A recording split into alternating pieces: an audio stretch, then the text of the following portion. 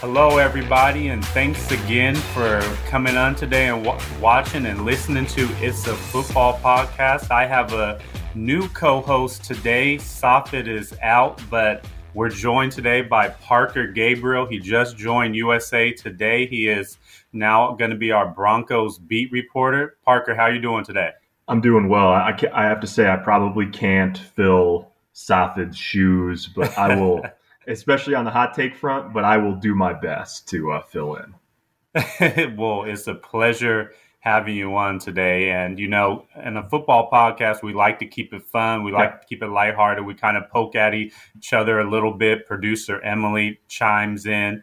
But we want to start off today talking about Tom Brady. He's having the offseason of his life. He's probably living his best life. I remember a few months ago, he announced his retirement, and I thought that was it. Right. And then I was actually going to a Lakers-Phoenix Suns game, and then he announced he was coming back to play. So that threw my NBA watching like all off. I was going to the game and that happened. And now, you know, he has this, you know, huge offseason where he just signed a deal, 10 years, $375 million to be an analyst for Fox Sports when his playing days are over. He's riding a bike all over New York, living his best life. He challenged LeBron to a ice hockey shootout. I mean, what? Tom Brady, he's 44. He turns 45 August 3rd. He's just having the offseason of his life. What do you think of Tom Brady's offseason, what he's been doing this year? Well, as it turns out, the worst part of his offseason was when he retired. So it's like a few weeks and was like, oh, wait, never mind. Comes back. Then it's like, man, Super Bowl contender. You know, he's got, like, obviously Bruce Arians retires or, you know, steps away, but he's still got Todd Bowles and Byron Leftwich. Like, it's all set for him. And then even that's not the best part of his offseason. $375 million, kind of like starting whenever he wants. That makes for a pretty good offseason, no matter like what else is going on. But to get to come back and play, and then to have that opportunity and that money in front of him, sort of like on his own timeline, whenever he decides he's finally actually done playing, pretty good few months for Tom Brady. You know, I'm excited because, you know, Tom Brady, after he's retired, he's moving into sports media. And he's raised the bar with that $375 million contract. So maybe we can kind of rising tide lifts all boats, you know? Yeah, exactly. Maybe we can, you know, negotiate, you know, our next deals and get that 7 figures, 8 figures, maybe 9 figures. I mean, who knows? Who knows? The possibilities are endless for you and me, Tyler. So as far as I know, you cover a lot of the Broncos, but what do you think about the Bucs offseason as a whole? Do you believe that, you know, they're going to be Super Bowl contenders once again with Tom Brady in the fold, or do you think Father Time is once again going to knock on that door? I mean, Father Time is undefeated, and Tom Brady has been defying it for his whole career, especially in his 40s. I mean, he's had a Hall of Fame career from late 30s to 40s. You know, in my opinion, I do think we're going to see a little bit of age start seeping in a little bit. Now, I still think he'll be one of the top quarterbacks in the NFL, but it's hard for me to think and to realize that a 45-year-old man is going to start NFL games at the quarterback position. And I know quarterbacks might as well have flags on. They barely get hit. Tom Brady gets the ball out fast. But, you know, when you're that old, your arm strength, you got to worry about, obviously, your athleticism, your quickness, you know, timing, quick twitch muscles, which quarterbacks have to use. Yep. So I do think that naturally that is going to all slow down, and age is going to be a factor. But Tom Brady, I believe he is so good and still able to play at a high level because of his football IQ and his intelligence. He has seen everything. He has seen all types of defenses thrown at him, and he just knows how to play the game from a mental and psychological standpoint. So I think that is his advantage, and that's why he's able to defy Father Time a little bit.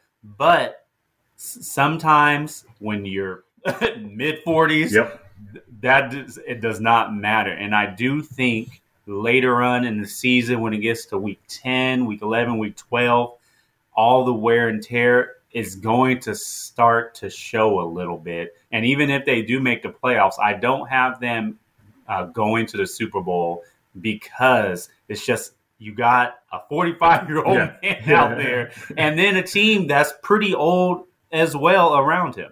Yeah, it's going to be interesting to see when at some point, sometimes with core groups that are veteran groups, they go from being veteran to being old. And you kind of try to, you want to be veteran, obviously. You want to have experience, and they certainly have that. And that's one of the reasons why you figure that they'll be in the conversation, is because they've got guys that have been there and done that. The defense should be pretty salty again this year, and obviously he's got some weapons around him. I was thinking about the broadcasting deal, and I wonder if that's what, clearly there wasn't enough to have him stay retired this year. So maybe $37.5 million will be enough to convince him next time he's got designs of retiring. But I also wonder, just because it's a, there's been other guys who you've sort of assumed or even known probably had a future in broadcasting after, but to have the terms supposedly sort of worked out already. Tom Brady is an incredible competitor and athlete and an all-time great, obviously. But I wonder, if it were me, and it's not, obviously, but if it would just be a hard thing to not have creep into your mind at some point if you're hurting in the middle of the season, or you're struggling or whatever. Don't you think it'd be hard to keep your eyes fully on the prize and not at least wander to man, I can make more money in the booth whenever I want, pretty much at this point. Yeah, especially when you have 300-pound defensive tackles and 280-pound pass rushers hitting you and sacking Aaron you all the Donald time. doesn't want to see me at center. I'll tell you that right now. Aaron Donald doesn't want to see me at center. I'll tell you that right now. That's a familiar voice that I recognize. And I do believe the Rams and the Bucks play this year. So Aaron Donald might make Tom Brady kind of rethink his decision-making this offseason.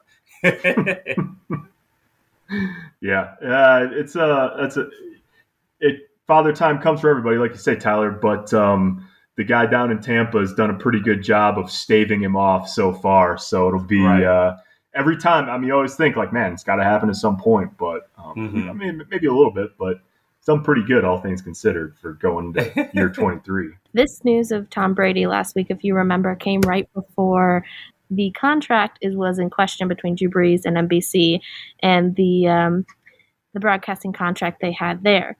So he came out on Twitter and, of course, said, despite speculations from the media about my future this fall, I'm currently undecided. I may work for NBC. I may play football again. I may focus on my business and philanthropy. I may train for a pickleball tour, senior golf tour, or coach my kids. Obviously, then the New Orleans Saints coach had to come out and say he thinks that's in jest. But again, we're living in a day and age that nothing is. So what do you guys think about Drew Brees getting a little snippy at the thought that people are saying he was one and done at NBC?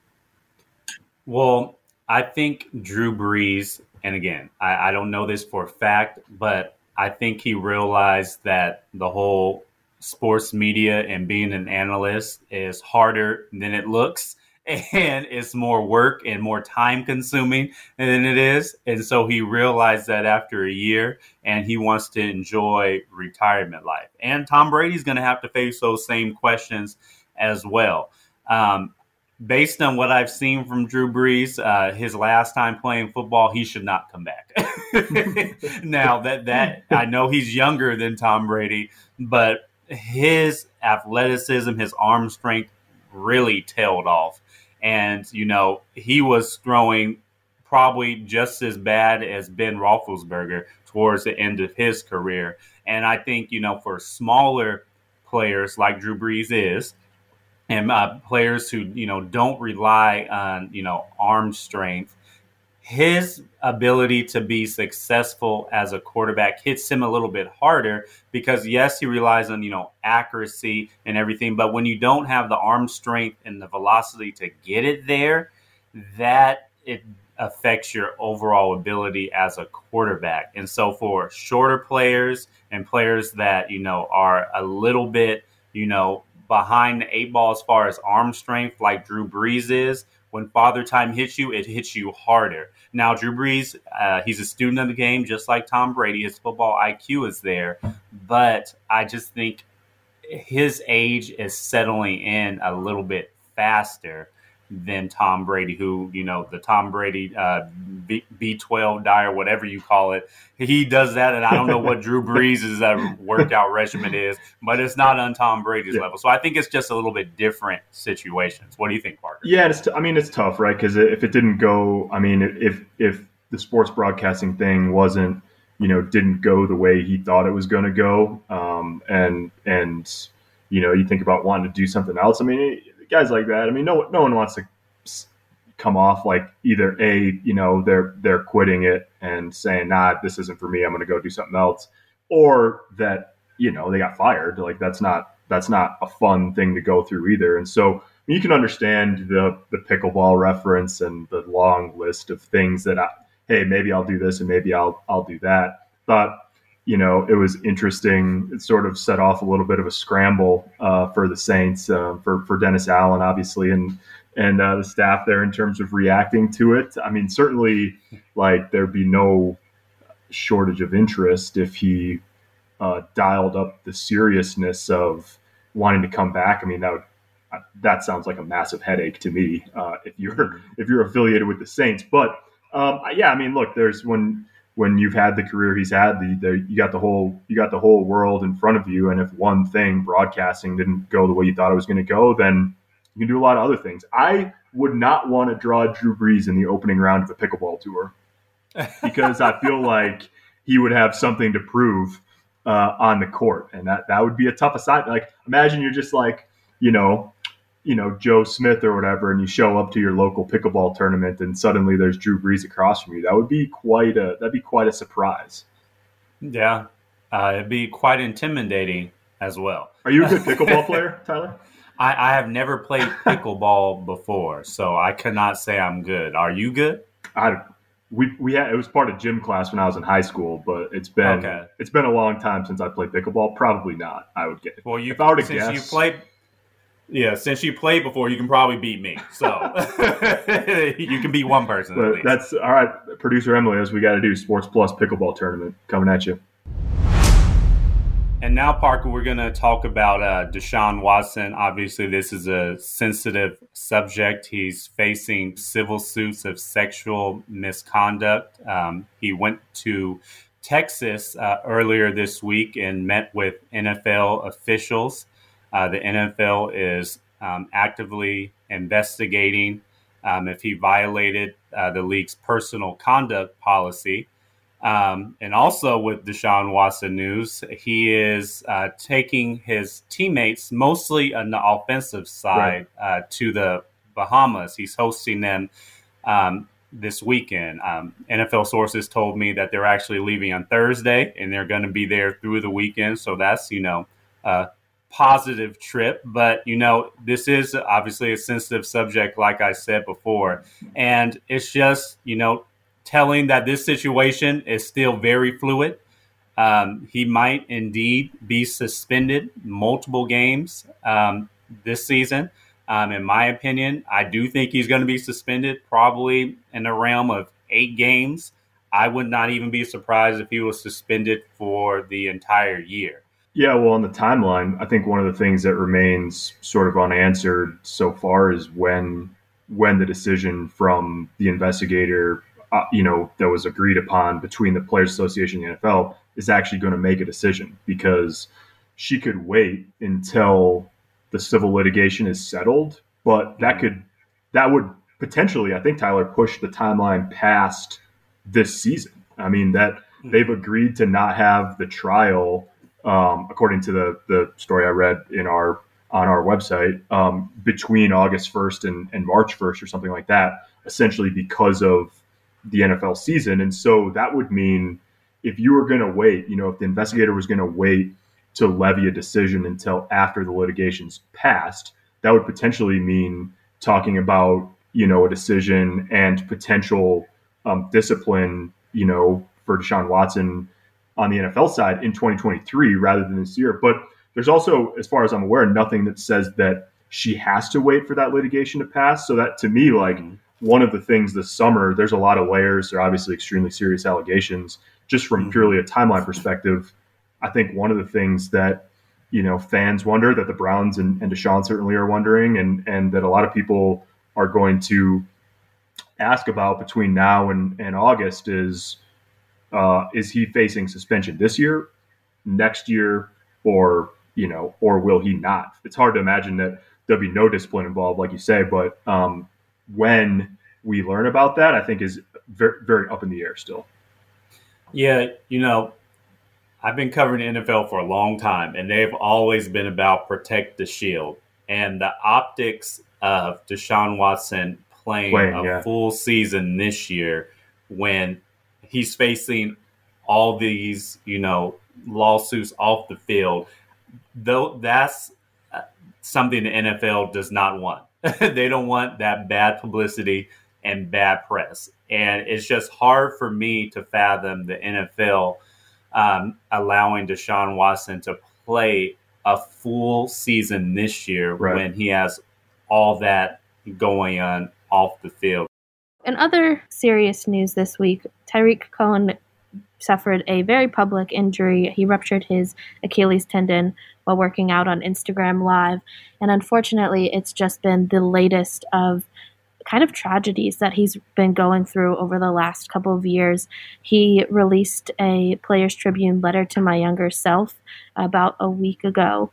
And in that letter, he talked about that season where he ruptured his MCL and his ACL right after signing that 3-year extension for $17 million, 12 guaranteed. But little did the fans know, because a lot of them were critical, and the Bears fans were kind of coming at him for not coming back quickly.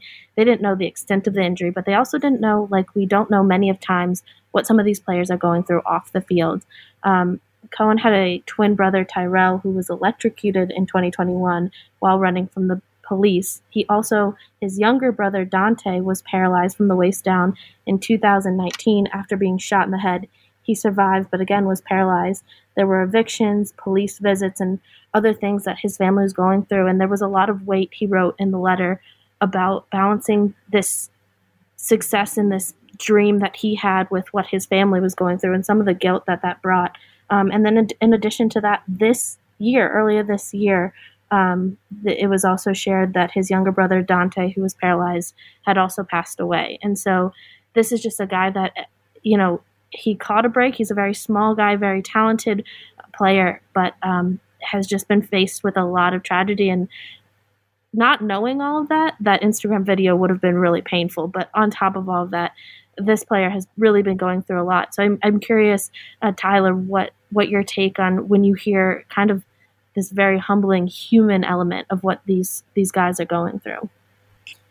Yeah, that's a good question. And, he has gone through some unprecedented tragedy and grief and trauma that is going to, unfortunately, stay with him probably for the rest of his life. And if I was a person talking to Tarik Cohen, I would definitely tell him to, seek some professional help, because no human is equipped to deal with that type of drama. And it's happened in a relatively short time frame.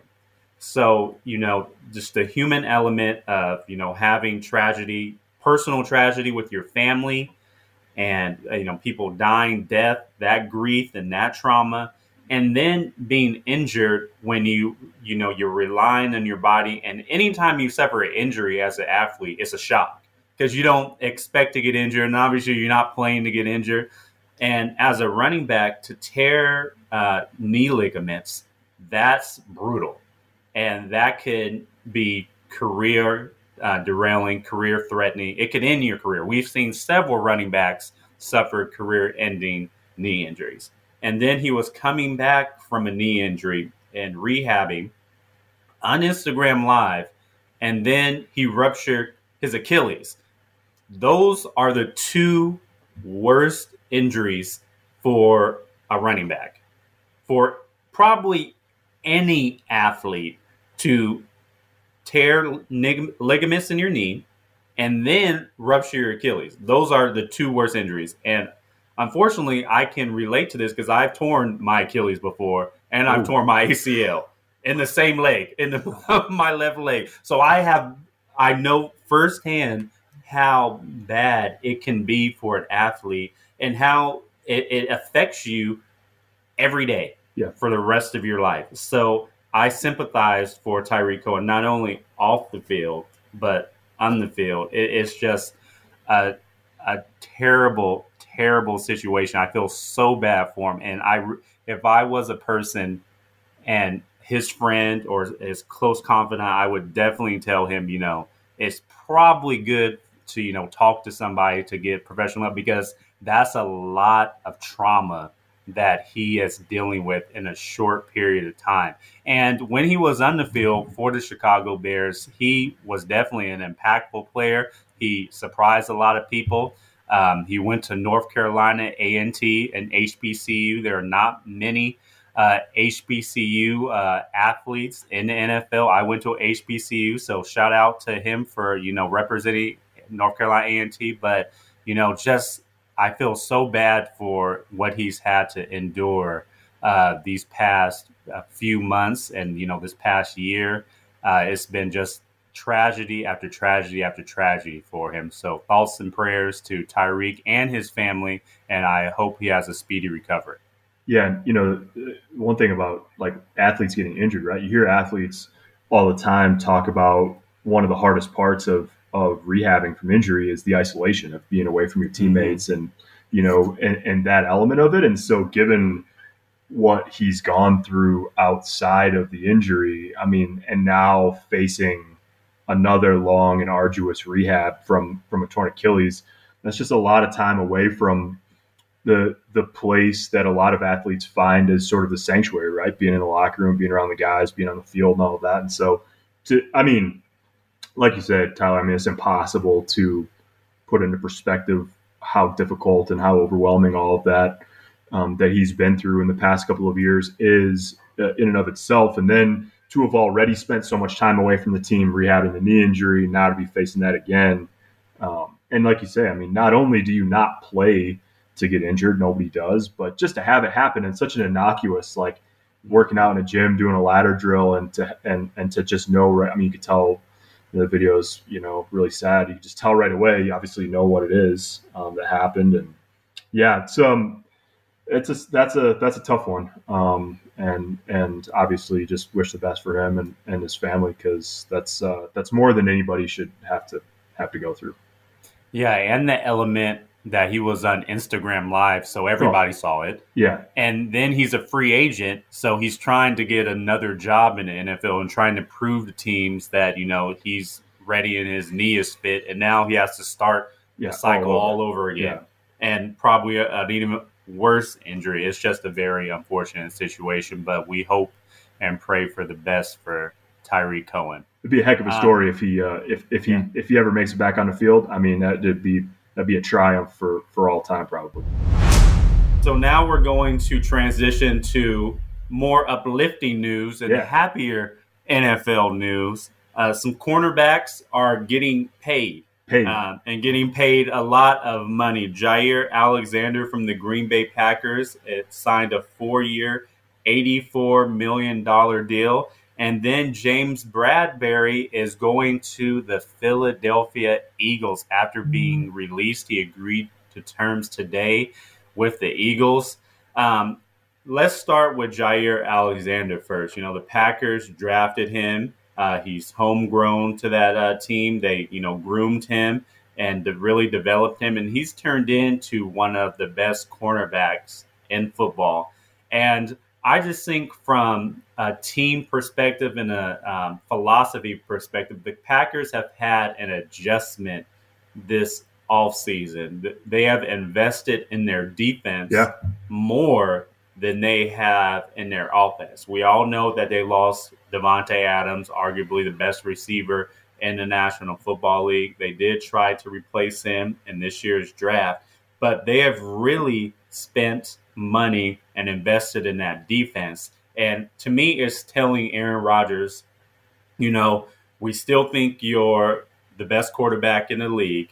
And, we realize that, you can't do everything, no matter if you're a multi-time MVP winner. But defense, at the end of the day, we still believe wins championships. And we believe with your talent, with your Hall of Fame credentials, you can still get us to the promised land on offense. But on defense, we're going to help carry you too. And we're going to rely more in our defense and not rely on your arm to score 30, 40 points a game to win. So I do like what the Packers are doing. It's an unfortunate loss that they, had to trade Davante Adams. Davante Adams wanted to leave Green Bay. He wanted to be closer to home. So I get all that, and I get why he wanted to play for the Raiders. But for the Packers, they, I think, are still one of the upper echelon teams in the NFC. I still have them being a Super Bowl contender, even with the loss of Davante Adams, because of what they've been able to do on the defensive side of the football. Because at the end of the day, I know offense is sexy and all the offense, gets all the media attention and all the hype, but defense still wins championships. If the Rams did not have Aaron Donald, they don't win the Super Bowl. They might not even be in the Super Bowl. Yeah, and so the 2 first-round draft picks, obviously the 2 Georgia guys with Quay Walker and Devontae Wyatt, and then not only that, but Jair Alexander's just the latest. I mean, they signed Devondre Campbell, I think 5 years earlier in the offseason, and so that's a lot of money and a lot of investment on the defensive side of the football. It should, Jair Alexander missed almost all of last year with a shoulder injury, came back and played a little bit in the playoff game they lost. So I think they obviously got to a point, and he got to a point where they felt like they were on the same page about the extension. $30 million signing bonus, I read, Tyler. That's pretty good. That'll be a good day when that hits the account. So it's interesting. I mean, he's a really good young player, obviously, and they've had an interesting offseason, like you said, with trading Devontae. Signed Sammy Watkins. It's sort of like outside the MO of the Packers, right, to go find veteran free agents. But at the same time, what's not outside the MO is to pay the guy, draft and develop, and then pay the guys that you think are core pieces of the puzzle. And Jair Alexander obviously fits that for them at this point. Mm-hmm. Now, also, cornerback news: James Bradberry signed with the Philadelphia Eagles. It's a 1-year deal worth $10 million. I think that's a really good pickup for the Eagles. The Eagles have had a really good offseason, too. Yeah. Not only getting A.J. Brown at receiver, but, I like what they did in the draft. And Jalen Hurts has no excuse. I think this is a 1-year prove-it type of situation for Jalen Hurts, because they have really surrounded him with a team ready to contend and ready to challenge the Dallas Cowboys in the NFC. Anytime you trade for a player at the caliber of A.J. Brown and with all the surrounding talent that Eagles team has, it's really a prove-it year to see if Jalen Hurts has what it takes to lead the Eagles and to be a franchise quarterback, because the Eagles have multiple first-round picks next year, and we all know next year is a really good quarterback class in the NFL draft. Yeah, every time a guy goes within a division, so that always adds a layer of interest. We were just talking about the Packers, obviously, earlier, and Zadarius Smith was a cap casualty basically there. He ends up with the Vikings. Similar situation here with Bradberry, Giants to the Eagles. And then, look, I'm not a football expert by any stretch, but I feel like Darius Slay and James Bradberry is a pretty good place to start as your corners. That's a pretty good pair. and you just see it. I mean, you see it across the league at this point with the amount of talent in the league at receiver. You've got to have guys that you can trust on the outside, and now the Eagles have two of them, as part of their defense, and so that's a good place to be. It's interesting. We're going to talk about the AFC West in a little while and the sort of like how competitive that division is going to be. I mean, the East. Look, I mean, I don't know if you look at there and say like who's a premier team, who's a Super Bowl threat there, but it's interesting every year, and it's certainly not going to be any different this year, and that's sort of the latest piece of the puzzle in that division. I mean, when I look at this Eagles roster, you can make a case that they have the most talented roster in the NFC East. I mean, Devontae Smith and A.J. Brown at receiver. You still have Miles Sanders in the backfield, Dallas Goedert at tight end. I mean, that's a really good offense from a skill position perspective. And then on defense, Fletcher Cox re-signed with the team. He's not going anywhere. Nakobe Dean, the linebacker that they picked up in the third round, he was a steal. Jordan Davis, I think, is going to be a freak of nature. Another NFL team that drafted multiple Georgia guys in the draft, because there was like 26 of them you could take. Yeah, right. I mean, I just think this Philadelphia Eagles team, I mean, they're a sleeping giant with all the talent that they have. But I do want to talk about, the safety position as well and the defensive backfield. There are a few safeties that are searching for contract extensions, Jesse Bates being one of them. I spoke to people close to the Jesse Bates and Bengals situation earlier this week, and I've been told that he has no intentions of participating at OTAs or in training camp. The Bengals want him to be their franchise player this season and have a deal on a table for him to sign the franchise tag. But Jesse Bates does not want to sign that contract that's worth around $13 million, and he wants a multi-year extension. So he has not signed a contract, I've heard from multiple sources, and I've heard that he does not want to attend any of the off-season workouts, including training camp, under those circumstances. So I think, the Bengals at Jesse Bates, they're at a rock and a hard place right now. But he is one of those safeties that, is looking for a contract extension. Derwin James for the Chargers is another one. I think he's in a better situation, him and the Chargers and his representation. They are, more in alignment.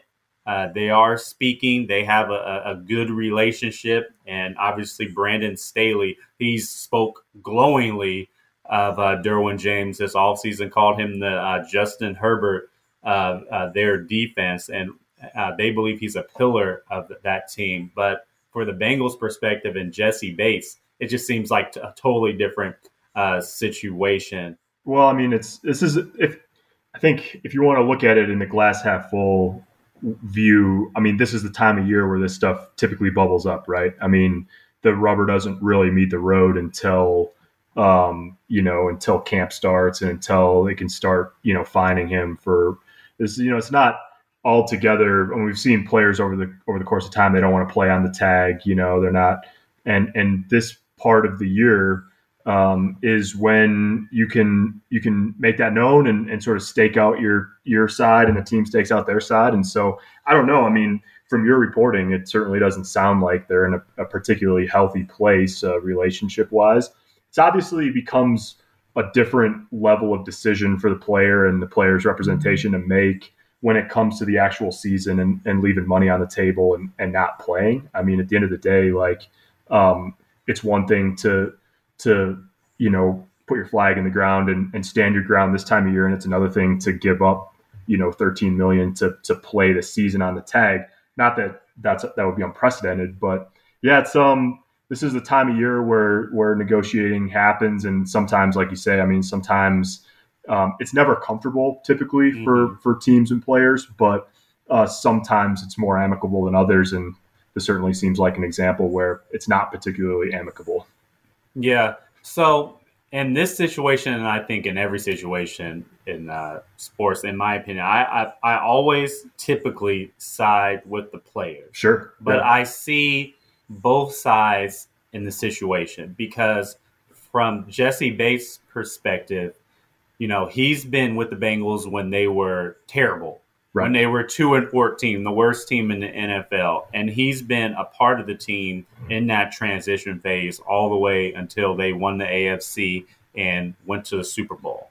And so he's been a captain on that team. He's been one of the best defensive players. In that 2020 season when they were terrible, he was the only player that was an all-pro on that Bengals team. So I get his perspective. But then from the Bengals' perspective, they realize, yes, Jesse Bates is one of the best players, best safeties in football. But, we're like all other teams, we got a salary cap. Yeah. And the Bengals soon have to pay Joe Burrow.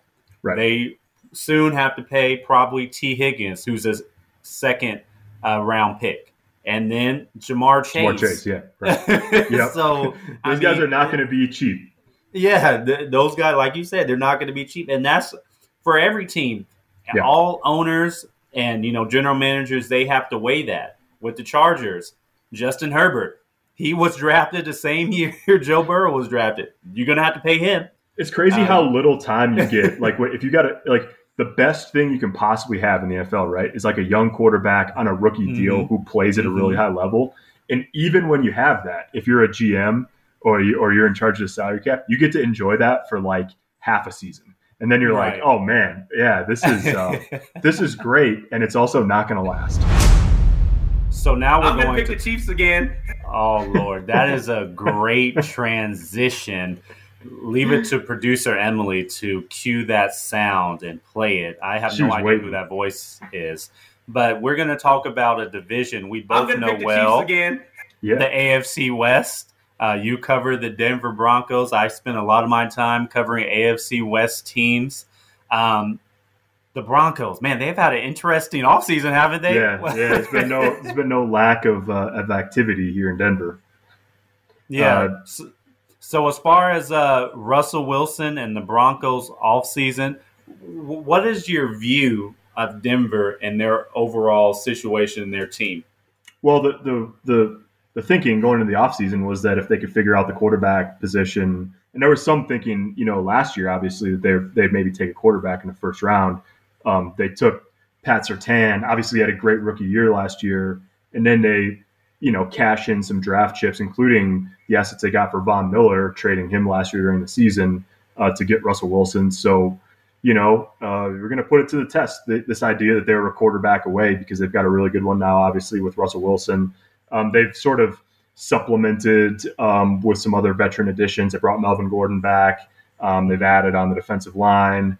They've added at the linebacker level, K'Wan Williams into the secondary. And so they've added sort of like complementary pieces. Obviously, Russell's the centerpiece of the offseason. And so, if you look at over-unders and all that stuff, I mean, they're around 10. They're a playoff contender, certainly. I know you're going to pick the Chiefs again, but the Chiefs again. but it's wide open, man. I mean, it's a quarterback-rich division. It's been an arms race. We talked about Devontae Adams earlier. The Chargers have beefed up on defense. Everybody's added.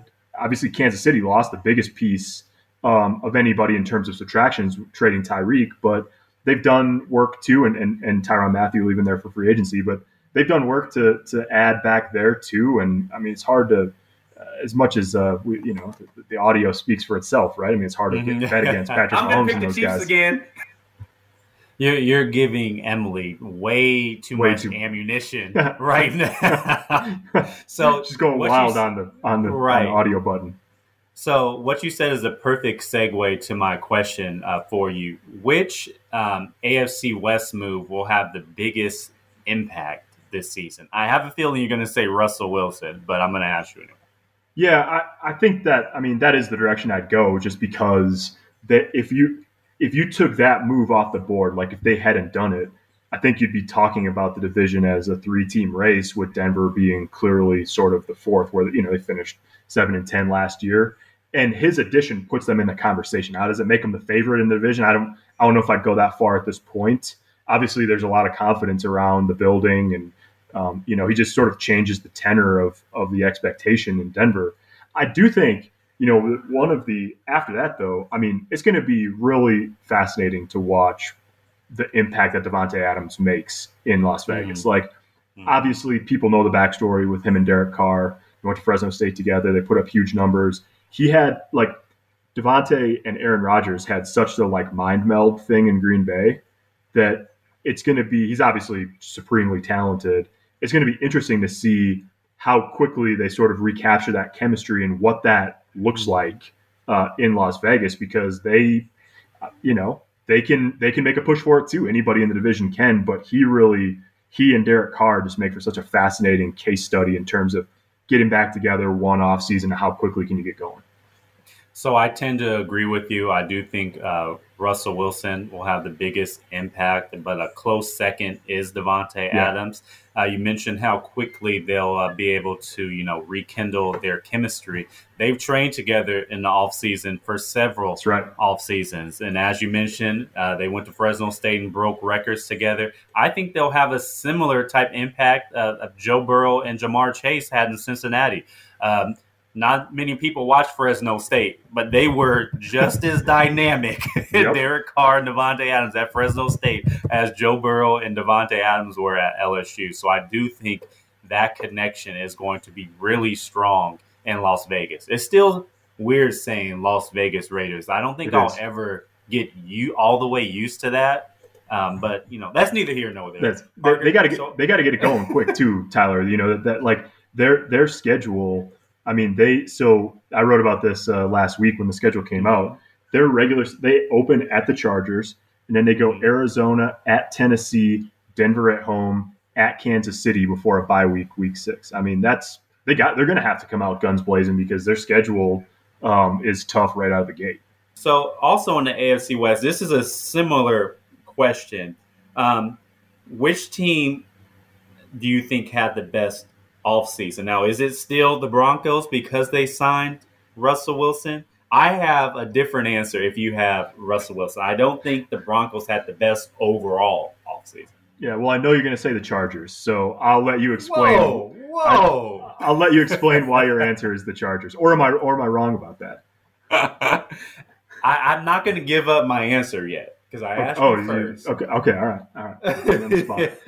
Yeah, I mean, look, you don't get to add a Hall of Fame track quarterback every offseason. So I'll take Denver. I mean, I think, like I said, it doesn't guarantee anything that they're going to be in for it every week, but they've at least put the thought in the other teams in the division's mind too, of man, that's not going to be a walk in the park, trying to get 2 wins, in the division that way. So yeah, I'll take Denver, and now I'm eagerly awaiting your answer. Are you taking Denver because you want to get in Russell Wilson's good graces? You want to be invited to Russell Wilson and Sierra's Christmas parties and stuff? Is that why you're picking Denver? No, if I was gonna get into good graces, it would be by recalling the glory days when we were both in Madison in 2011, which I'm sure he remembers as fondly as I do. They'll say, "Oh, didn't you work for the Daily Cardinal back in the day?" He will not say that. But that was a pretty good team too back then. Mm-hmm. I will actually put Denver third on my list, and that might surprise some people. So then let's work from the bottom up. Then is KC last? KC last? KC is definitely last. Anytime you lose the fastest player in all of football, in Tyreek Hill, not to mention Tyrann Mathieu.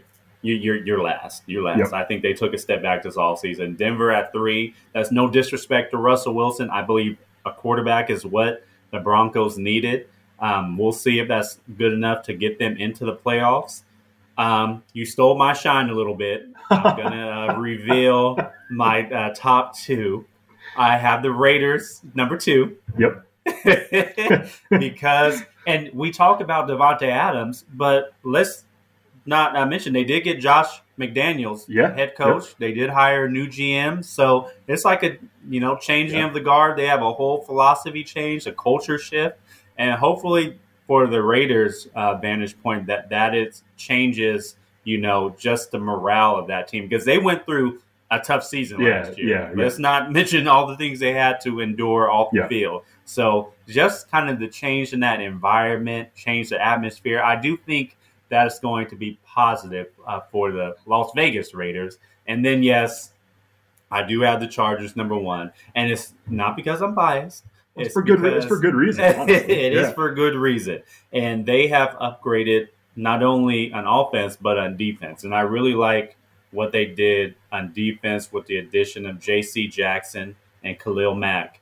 They had one of the worst defenses in all of football, the worst third down defense, one of the worst rushing defenses, and they solidified all their areas, all their holes. The only issue I have with the Chargers is their right tackle position. I don't think they addressed that part of their offensive line. That is an area of concern for the team. But if they address that, I do think that they've had the best offseason in the AFC West. Now, will it lead to them winning a division title?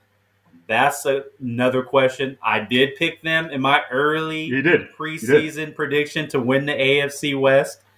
I have the Chiefs probably finishing second, and then the Raiders, and then the Broncos. Yeah. That might anger a lot of the Broncos fans. I know you have a lot of them, but that's my AFC West order right now. I know you're probably different than me. No, well, maybe a little bit, but I think that could certainly be the way it plays out. And that's the amazing thing about this division, in the offseason that's been there is, you could squint and pick any of them. I think you in terms of Denver, like they have a lot to prove, given where they've been, and you'd think the quarterback's going to make a difference. You don't know that. The thing about it is you still got to go beat the Chargers. You still got to go beat the Raiders. You still got to go beat the Chiefs. And so that I think it's fair to put them, middle of the pack or down just because, you want to see it. You want to see it and know that it works before you start, putting too much expectation on Denver. I just think I think Mahomes, it's amazing to have this long of a conversation about the AFC West and have the focus be so squarely sort of like away from the Chiefs.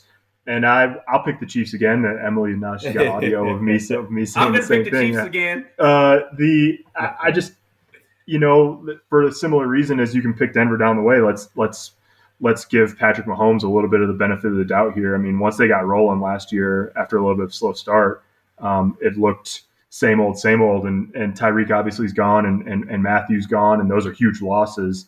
I think they'll find a way to not maybe fully replace, but still be able to be effective. Marquez Valdez-Scantling's not Tyreek Hill, but we've seen him be an effective vertical threat in Green Bay. So, you at least have somebody who can do some of the similar things, obviously not the game-breaking ability of Tyreek, but that they're going to be a tough out. And as long as that guy's there playing quarterback and he's obviously just coming into his prime,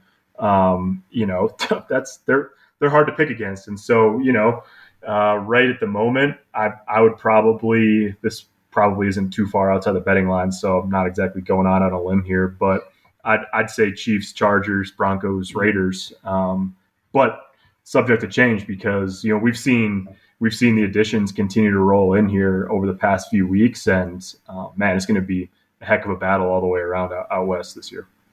Yeah, producer Emily is going to have some more sound. It is definitely hard to pick against the Chiefs. They've won a division 6 straight times.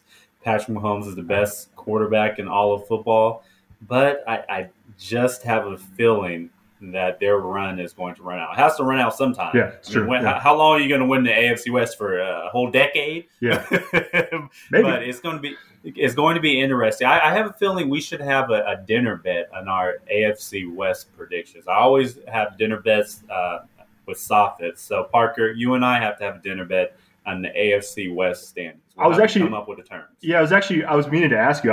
It's busy last Thursday, the schedule coming out and all that. But I was wondering what we're doing for Christmas since I'm gonna be in LA for that Christmas Day game, Rams and and Broncos. So just let me know what I can bring to dinner on the 24th, and then we'll go from there. Okay. Well, we'll have to talk about that. Well, that was fun, Parker. Thanks for joining and filling in for Safid. Don't tell him I said this, but you're probably better than him at this job. You might have to replace him. I just mean I'm nicer. I'm just nicer to you than he is. That's probably really what it is. That is probably what it is. It's a football podcast. Find it now on the USA Today Sports Plus app, where the biggest fans fan harder.